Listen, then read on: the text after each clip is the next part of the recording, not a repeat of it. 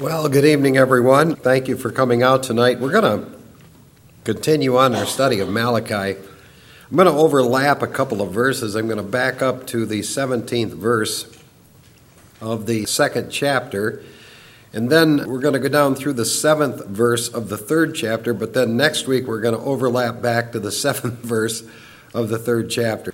There's a reason for this madness, but that's what we're going to do. So I'm going to read again verse 17 of Malachi chapter 2. It says, "You've wearied the Lord with your words, yet you say, 'How have we wearied him?' And that you say, 'Everyone who does evil is good in the sight of the Lord, and he delights in them.' Or, 'Where is the God of justice?' Behold, I'm going to send my messenger, and he will clear the way before me, and the Lord whom you seek will suddenly come to his temple. And the messenger of the covenant, in whom you delight, behold, he is coming, says the Lord of hosts. But who can endure the day of his coming? And who can stand when he appears?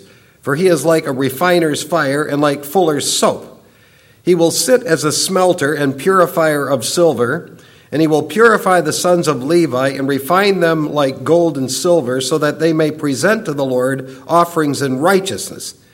Then the offering of Judah and Jerusalem will be pleasing to the Lord, as in the days of old and as in former years. Then I will draw near to you for judgment, and I will be a swift witness against the sorcerers and against the adulterers and against those who swear falsely and against those who oppress the wage earner in his wages, the widow and the orphan, and those who turn aside the alien and do not fear me, says the Lord of hosts. For I, the Lord, do not change.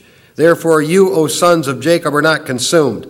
From the days of your fathers you've turned aside from my statutes and have not kept them. Return to me, and I will return to you, says the Lord of hosts. But you say, how shall we return? All right, let's pray. Father, we thank you for your precious word, and we thank you for your people who've taken time out of their lives to be here tonight because they love the word of God. There's no other explanation for that. So we thank you for them, and we pray that you would take notice of those people that have that passion, and we pray you bless them for that. In Jesus' name, amen. When the people of Malachi's day went to the temple, I'm totally convinced they did have some religious experience. I'm sure that when they went to the temple and when they left feeling good about themselves. They didn't leave being right with God, and they did not leave with hearts that had really changed. But I'm sure that the worship made them feel good about themselves, even though in God's sight it was worthless and God wished it would be shut down. Now, so far in Malachi, God has named 19 things that these people were doing that angered him. These people were blind to their own sin. They thought God should be fully blessing them. They had been in the land actually from Babylon for about 100 years, and they had been back in the land with the temple up for 70 to 80 years, but at this point, the kingdom had not yet been established, and they delusionally thought, we deserve it. We deserve the kingdom being established. Here they were calling evil good and good evil, and Isaiah describes what they were doing in Isaiah 5:20, "Woe to those who call evil good and good evil, who substitute darkness for light and light for darkness." That's what these people were doing. And then they were saying, well, how have we wearied God? And then, if that's not enough, they're complaining about God's justice. They're asking, where is the justice of God? Where is God's justice? As one commentator said, this is outlandish. Here they were pathetically living their lives in rebellion against God, and then because they're not experiencing millennial bliss and God hasn't given them the kingdom yet, they're blaming God and saying, where is the God of justice? These people were living lives of sin and then saying, well, where are you, God? How come you're not blessing us? How come things aren't good? Why aren't you just, and why are you letting evil power still control us? Why don't we have our kingdom? Why haven't you given us all our land and turned this land into a land flowing with milk and honey? And their thinking was, here we are, we're at the temple, we're going to worship services. I mean, we're here and we're doing that stuff and we're doing it regularly, so why hasn't a God of justice blessed us with all those blessings? I think there are people today who go to church have exactly the same attitude. Their hearts are not really right with God, and they know it. I mean, they know it. Behind the scenes, they're living loose, sinful lives, and then they look at things and say, well, where are you, God? Why are you letting the godless people get away with it? Where's your justice?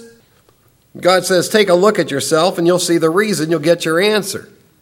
And I want you to notice something that we really do need to note. When we make statements like that, where are you, God? How come you're letting them dominate? What's going on here? It wearies God. Notice that statement. Don't overlook it. It wearies God. How have we wearied him? That's how you've done it. So God says, okay, you want me to come? You'll get me. I will eventually come, and I'll do everything I said I would do. But when I do come, for many of you, it's not going to be a happy moment. In fact, what he says is, in view of the pathetic, present, foolish condition of his own people, God reveals that he will come and he will judge. Now, I don't think most people have a clue as to how intimidating that moment is going to be. I don't think most people have a clue as to how intimidating it will be to face Jesus Christ. They only think about the Lord in terms of a loving Savior, which he is. But they loosely say, well, we want him to come get us, but do you really want that? I mean, are you ready for that? I mean, are you ready for that moment where we go to the bema seat? Are you ready for that? Now, these people were going through the motions of worship, but their hearts were not right with the Lord, and they're saying, where's the justice, God? How come we don't have our kingdom? God said, all right, you want justice? I'll bring it to you. And thank God, as we prayed tonight, that God is always filled with all of his attributes, and all of his attributes never changed. Never change. Because even though God is a God of justice, it's always tempered in the sense that he's also a God of grace and mercy, and that all works together to make God who he is. But for one not right with God, the coming of Jesus Christ is a major threat if one is thinking right. And in this section of Scripture, there are 5 main prophetic predictions that have to do both with the first and second coming of Jesus Christ. Oftentimes when prophets would speak, they would combine first coming of Christ and second coming of Christ. You'll get to see them here in living color. Now, the first prediction is God's going to send his messenger. We read in verse 1, behold, I'm going to send my messenger. Now, this verse is a very famous verse. It's quoted in the New Testament in several passages. And all of the references that use the quote specifically say that the messenger to whom this refers is John the Baptist, who was the forerunner of Jesus Christ. Now, the thing that established John as this forerunner was, number one, his preaching of repentance. He came preaching, repent, the kingdom of heaven is at hand. And also John's baptism, when he was baptizing Jewish people in the Jordan River. John had a responsibility to go into Israel and preach repentance to Israel and to baptize Jewish people in the river as a statement that the justice of God and the Messiah of God had finally come to Jerusalem. Now, I do want you to go over to Luke 7 for just a minute, if you would, please. Luke 7, because I want to show you something. Remember what these people are asking. Where's your justice, God? Where's your justice? That's what they're asking. Because they don't have the land and the totality. They don't seem to be having all of the blessings of God. So in Luke chapter 7, I want to draw your attention to verse 27, which is a quotation of the verse we just read, or part of the verse we just read. Verse 27 of Luke 7, this is the one about whom it was written, behold, I send my messenger ahead of you, who will prepare your way before you. I say to you, among those born of women, there's no one greater than John, yet he who is least in the kingdom of God is greater than he. And then look at verse 29. When all the people and the tax collectors heard this, they acknowledge God's justice. They acknowledge God's justice, having been baptized with the baptism of John.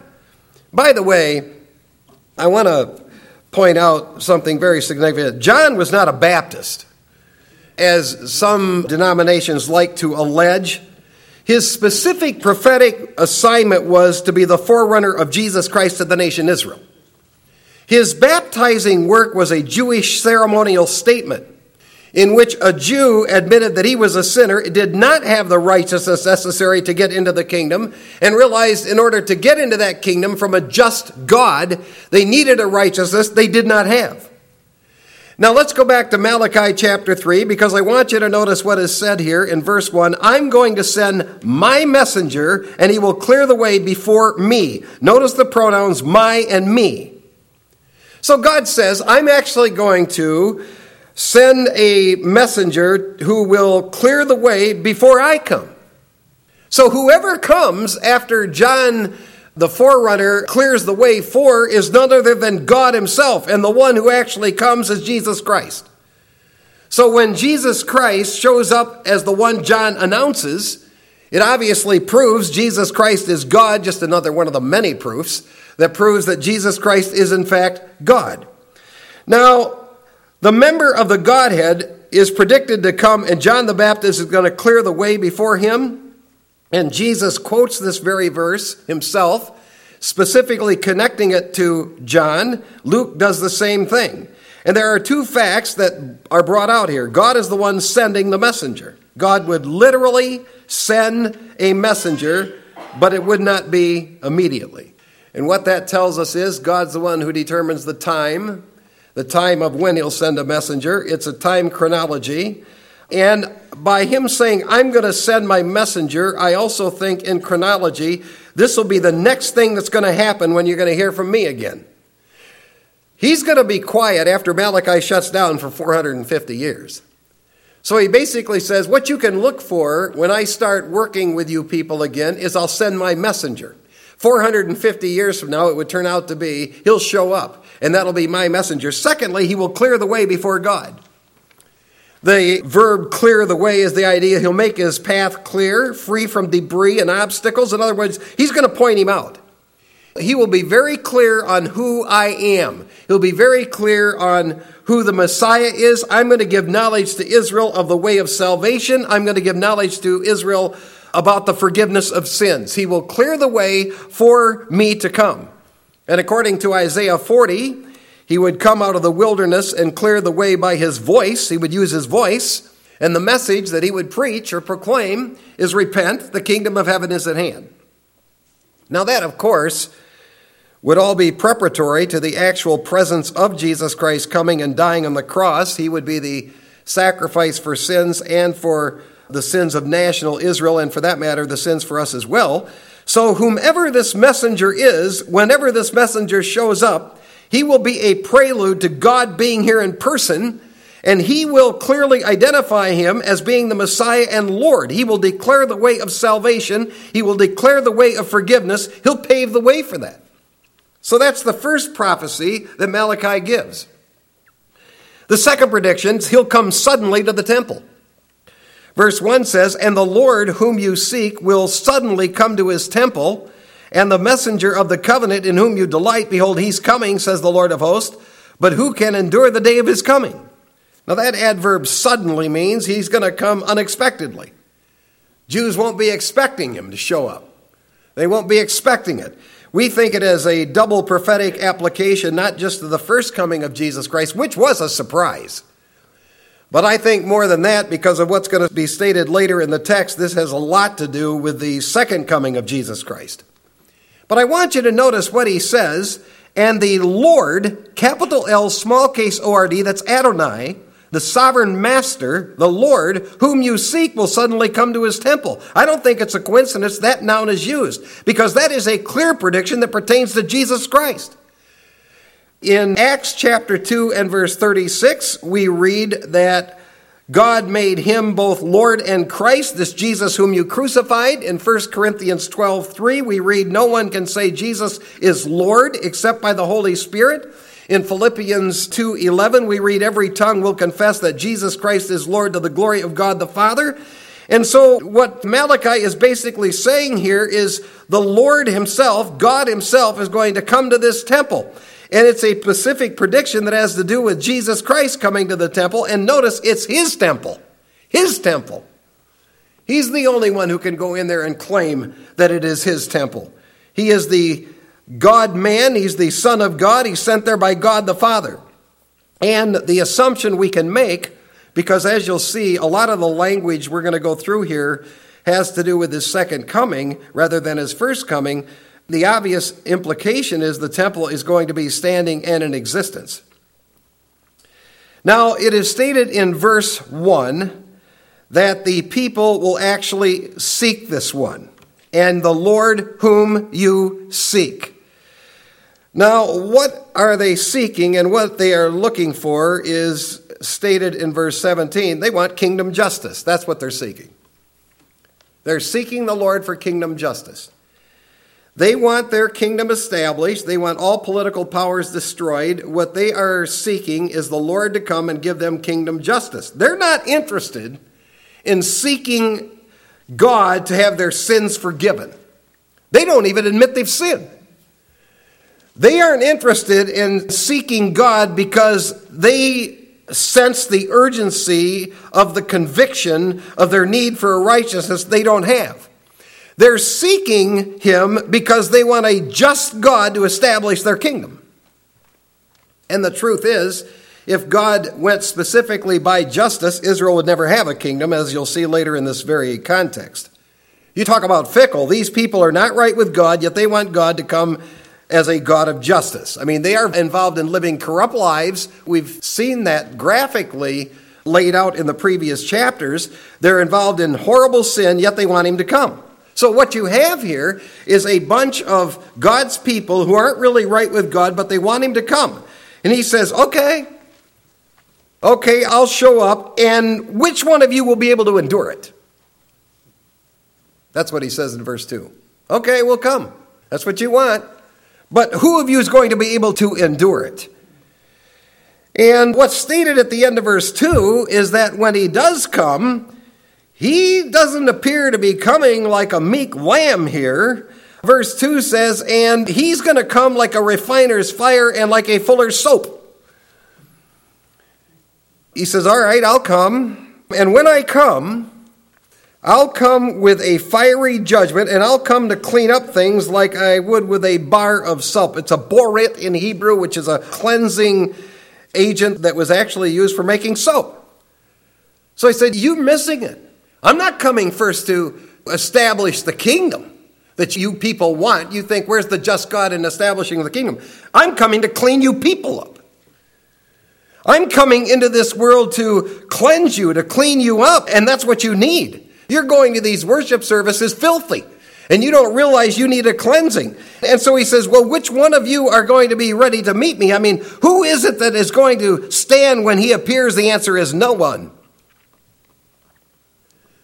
This initial phase of judgment was not going to be one of rewarding them and patting them on the back and blessing them. It was going to be an initial phase of fire and soap ministry. And who would be able to stand before him? If you're going to stand before him, you need two things. You need to be cleaned up by soap, and you need to be purified by a refiner. Now, I think that this has tremendous application to the second half of the tribulation, the time of Jacob's trouble. And the reason I say that is this is the kind of language about smelter and purifying silver and gold that is used in that very text. So just back up a few pages, a couple of pages to Zechariah, because it's the book just before Malachi, and look, if you would, at chapter 13, and notice verse 8. It will come about in all the land, Zechariah 13:8.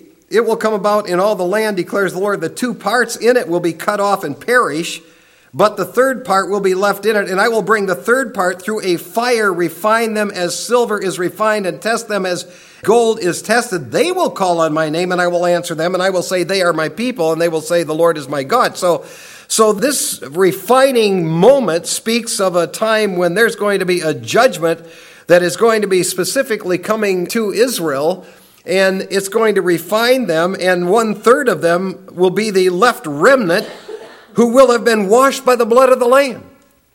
Now remember, these are people who are not clean. These are people who are not pure. These are people who are going to the regular worship services and going, how come, God, you're letting us go through all these troublesome things? And God says, I'll tell you why I'm letting you go through those troublesome things. You have a problem. It's your problem. And the problem is you're not clean and you're not pure. So I'm going to have to come, and I'm going to have to come and wash you and clean you up. Which brings us to the third prediction. The Lord will sit as a purifier of his priests. Verse 3, he will sit as a smelter and purifier of silver, and he will purify the sons of Levi and refine them like gold and silver, so that they may present to the Lord offerings in righteousness. Then the offering of Judah and Jerusalem will be pleasing to the Lord, as in the days of the old and as in former days. Stephen Miller, in his commentary, said unfaithful priests are going to be removed. And I don't think most ministers have a clue as to how serious it is going to be when we get before God, and I put myself in that. It is going to be intimidating.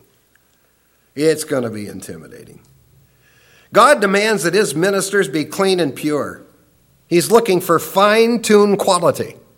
He wants righteousness in the lives of his ministers, and those who are making a living by taking the offerings of the people of God. They're taking God's money, but they're not leading people in the true ways of God. They are a disgrace. And they are going to face the Lord God, and they are going to be seen for what they were. They were a disgrace. Now, I want you to keep in mind these priests had become so loose and lax that as long as they got the paycheck, they didn't care what they offered. So they were just taking in offerings from anybody. It didn't matter if it were a clean offering or not. It didn't matter if it was pure. It didn't matter if it was complete. They were taking offerings from blind animals, lame animals, animals that were unacceptable to the Lord. But these priests weren't concerned about that. They weren't concerned about protecting God, reverencing God at all. And these priests are talking about the justice of God. What a sham show that is. God's people didn't realize, look, when the Lord comes, you need to understand this. This is going to be serious stuff. When the Lord comes, he's going to come to refine you. He's going to purify you. He called you to repentance. You didn't see the need to repent. In fact, when Jesus Christ came the first time to Israel and John said, repent, the kingdom of heaven is at hand, those priests and those religious leaders, they didn't see any need of that. In fact, they hated him for telling them that. But it's clear from this text that a priest cannot possibly offer acceptable offerings to God if he's not clean. And all Israel is cleansed. And after she's cleansed, she'll begin to worship God again, and she'll please God in an acceptable way. And that's what God requires. Purity and cleanliness so that we can worship God in an acceptable, pleasing way to the Lord. Now the fourth prediction is the Lord's going to sit as judge. Verse 5, then I will draw near to you for judgment. And I will be swift witness against the sorcerers, against the adulterers, and against those who swear falsely, and against those who oppress the wage earners his wages, and widow and orphan, and those who turn aside the alien, and do not fear me, says the Lord of hosts. Judgment's going to come against Israel, and it will come against the world, and we get a glimpse of the kinds of things that God is going to judge at judgment. Man, you don't want to be dabbling around with this stuff. I'm telling you right now, you want to stay far away from any of the things in this list. Because we know this specific list are the kinds of things that he's going to look for when he comes to analyze his own people. And there are 8 specific areas of judgment that are mentioned. First of all, he's going to judge the sorcerers. Now, the word sorcerer refers to witchcraft kinds of things, demonic kinds of things. Things like rituals and incantations, and we know that that's going to be a critical feature, a major feature of the Great Tribulation.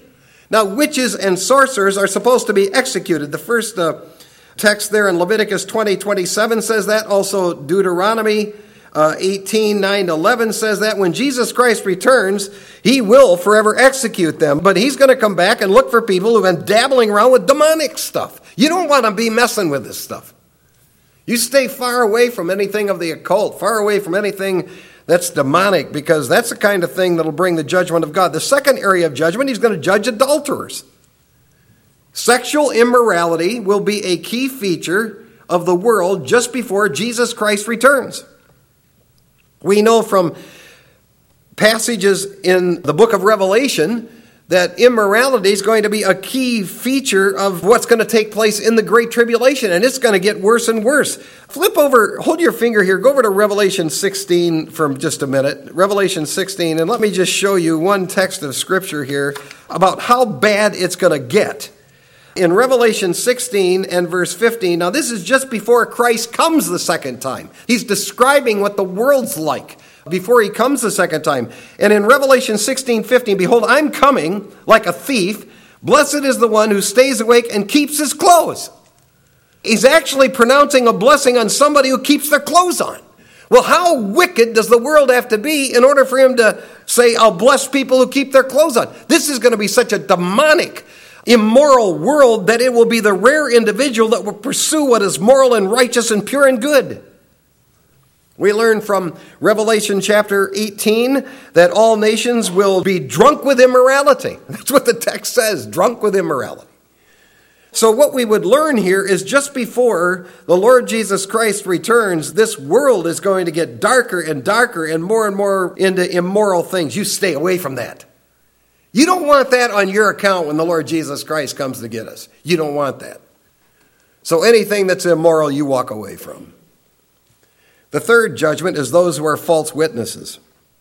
Just before the Lord returns in the Great Tribulation, these sins are going to dominate. False testimony and liars and deceivers are going to exist. As we pointed out last Sunday, we should be truth setters. What we are, what we say is what we are and what we say. That's exactly the way it should be. We should not bend truth. We should not lie. We should not color facts. We should not in any way present things that are false, because that's a serious deal. You start playing some lying game. When the Lord Jesus Christ comes back, he's telling us, this is what I'm going to do. You want a God of justice? You want me to come back? All right, this is what I'm going to do. This is what I'm going to judge. Then, the fourth area, he'll judge those who oppress employees. Now, the word oppress goes with the next three nouns. The word is a shak in Hebrew. It's a particular word that means to oppress somebody by defrauding them in an unjust way. There were people, obviously, that were being defrauded out of their wages. There were employers that were taking advantage of employees. They were not dealing with them fairly or justly in wages that they owed them. That was obviously happening. And some of the people were probably saying, well, you know, we're all part of God's family, so we won't pay them what we owe them. I think that's a terrible thing. I'll tell you what, these things make me think a lot about, because I have quite a few people that are under me that we support, we pay.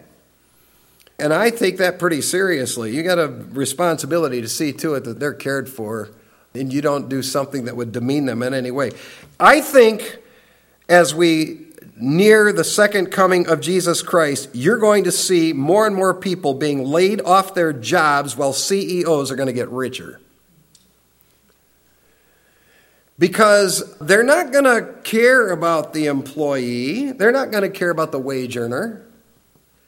They're not going to really care whether or not they can make a living. They're going to just be more and more greedy to get more and more for themselves. But I tell you what, when the Lord Jesus Christ comes back, he's going to analyze that. So if you have the responsibility and the privilege of employing people, or you're in a situation where you're in management, you take good care. You watch out for those people that are under you. That's a responsibility God gives to those in those positions. The fifth area of judgment with those who oppressed a widow. It's clear that widows were not being treated justly. They were being defrauded. We suspect that priests were taking more and more for themselves rather than caring for the widow. I actually know of a case where a minister actually went into a widow's home and stole something from this widow because he wanted it. She went out in the kitchen to get him a cup of coffee. And when she walked out into the kitchen, he took this thing from a widow. A minister took this thing from a widow. Finally, he was arrested for his thievery, but he did it. This is something that's going to just continue. People are going to steal from other people. They'll take it from widows. And the sixth area is they'll take it from an orphan. There were people who were being treated unjustly and being defrauded. And I was just learning that there are people who learn how to scam money, like Social Security money that's supposed to go to widows and orphans, that are supposed to be used to help these people. There are these people now who are learning how to scam people out of that money and get it into their accounts. And they actually will, my son was telling me this, they'll actually wait in a mailbox area to try and get the numbers off of things that are going into the mailbox so they can take advantage of the widow and orphan. They don't care if they have anything to eat. They just want to steal what they have. When the Lord Jesus Christ comes back, he said, the world will be filled with people like that, and I'll deal with them. The seventh area of judgment, he'll judge those who refuse to minister to an alien. Now, verse 5 is interesting, the language here, because it says, who turn aside the alien. Now, I would understand that to mean that they turn aside the alien in multiple ways, but certainly one of the ways that they turned the alien aside was from being right with the Lord. So that's a pretty heavy charge. I mean, if you actually are responsible for taking someone who's not in the family and you turn them away from the things of God by the way that you've abused them or the way you've mistreated them, that is a serious, serious violation of the Lord, and it'll bring the judgment of God. And the eighth area of judgment, and this really gets at the heart of it, he'll judge those that don't fear God. That's what he says there at the end of verse 5, and do not fear me, says the Lord of hosts. You know, when the Lord Jesus Christ came the first time, Israel didn't fear him, didn't reverence him, killed him. They wouldn't even accept who he was.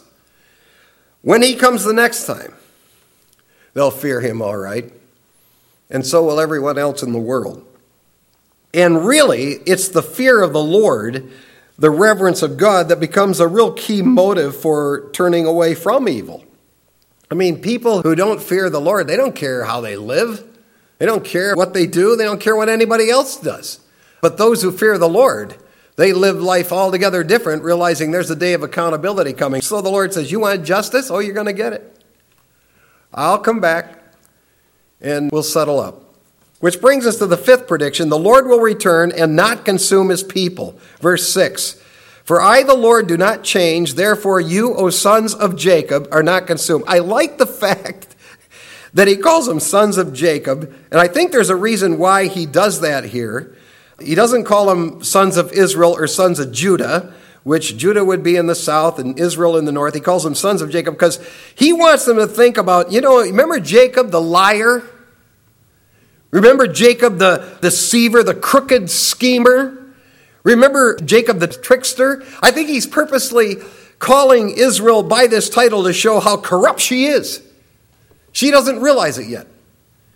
But he says, I want you to understand something. When I come back and I end up establishing a kingdom for you, you won't deserve it. You won't deserve it. But I'm going to do it. In fact, he says from verse 7, from the days of your fathers, you've turned aside from my statutes, and if you've not kept them, return to me, I'll return to you. But you say, how shall we return? So what basically the Lord is saying here is from the days of your fathers, you've done nothing but turn away from me and my word. You've not kept my word. You're not serious about me. You're not serious about my word. You've got all this religious stuff. You go to all the religious services that you go to and you do all the religious stuff and you give these offerings that you give. But he says, you've not really got into a right relationship with me. So I'll come back all right and I'll take care of things.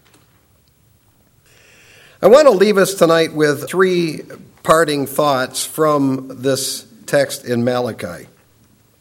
Number one, when things look dark, when the world looks dark, be very careful what you say about God. Be very, very careful what you say about God.